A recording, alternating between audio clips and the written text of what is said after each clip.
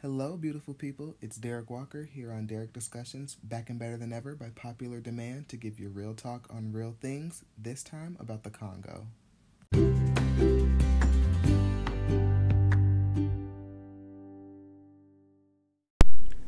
Okay, guys, so the topic today is the conflict that the Congo region is facing.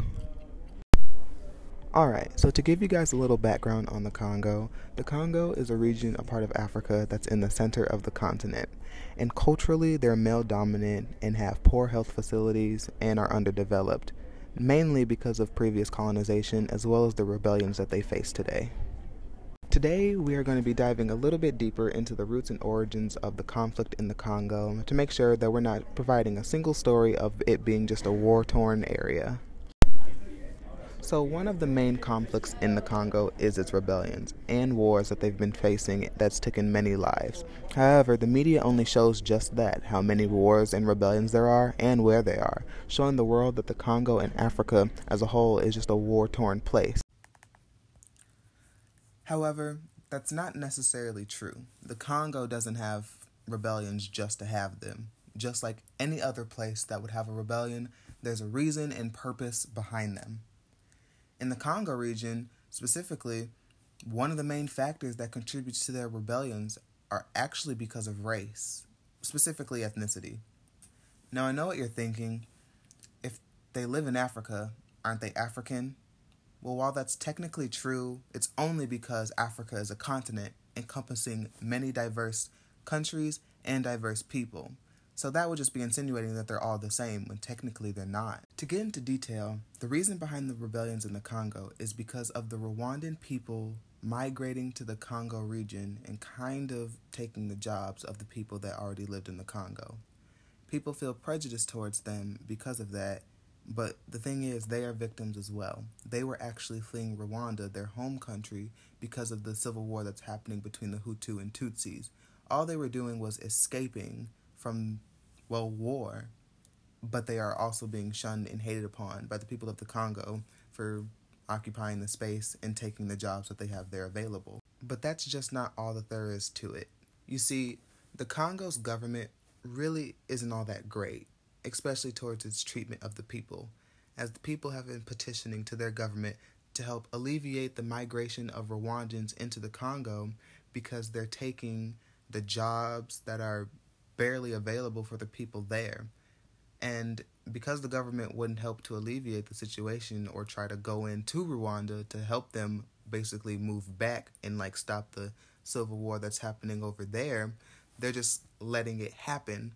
And because of that, the citizens of the Congo decided to take things into their own hands and created these rebellions to basically kill them, threaten them, and scare them off to make them go back. Because of these rebellions, people who moved from Rwanda many, many years ago who have been living in the Congo for practically, generations, they're being hunted and targeted too because of their distinct features that they can recognize, even though they've been living there for God knows how long. But just because of the tension that's going on between them, it doesn't matter who you are or how long you've been there. If you're Rwandan, you're bad. One example being Sandra Uwiringiyimana, who is the author of How Dare the Sun Rise, a memoir of her time experiencing the rebellion as a child before she moved to America. Now, her family has lived in the Congo region well before she was even born, and she considers herself Congolese. But because of the migration of the Rwandans and the tension building up leading to the rebellion, she was faced with prejudice too, simply because of her heritage. Later in life, Uwiringiyimana did try to help better the lives of the people in the Congo and to stop the rebellions, meeting up with Princess Mathilde, a member of the royal family that used to colonize her country, as well as Barack Obama in the White House to give recognition and support to help stop the rebellions that were happening in the Congo. Same with Jean Marco, a member of the Mercy Corps who actively goes in and helps better countries, especially if they're going through times of rebellions and strife. She believed that the UN only focuses their attention on big things such as the Holocaust to help go in and alleviate and stop the situation.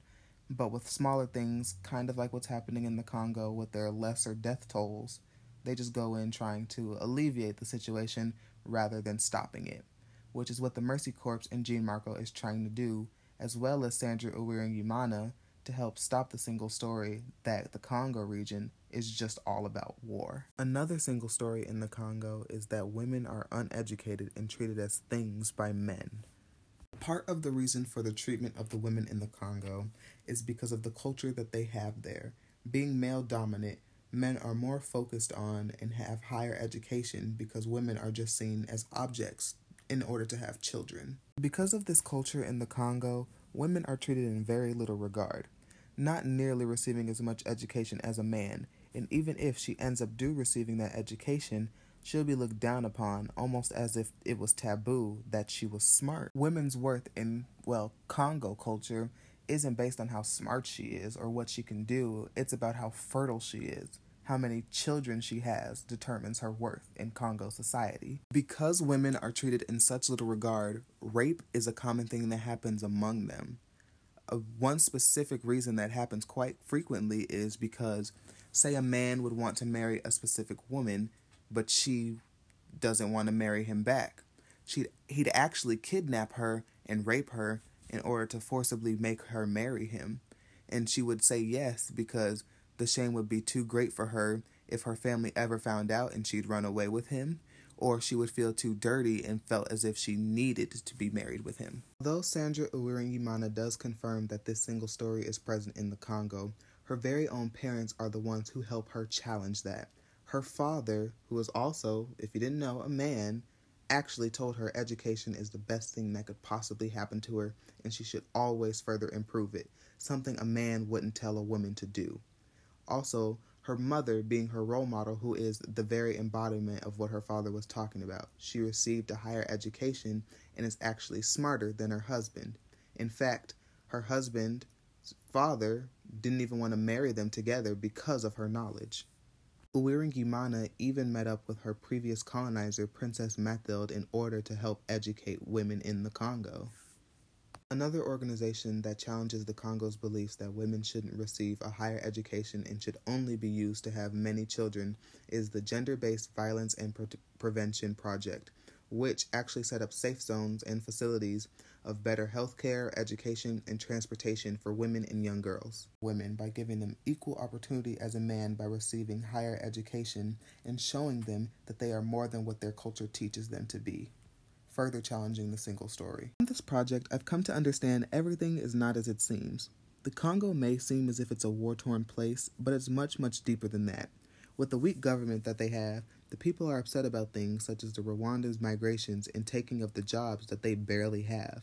And they form these rebellions to inspire change the government isn't even attempting to do. And women are educated. They are just a part of a society that is trying to belittle them and prevent their learning. So while the country might seem to be in disarray, it's just all of people wanting change in a different life for themselves. And they are lashing out because it's the only thing that makes a change or gets noticed. Well, that's all I have to say about this. I hope you liked the podcast. Comment down below, like and subscribe. See you next time on Derek Discussions.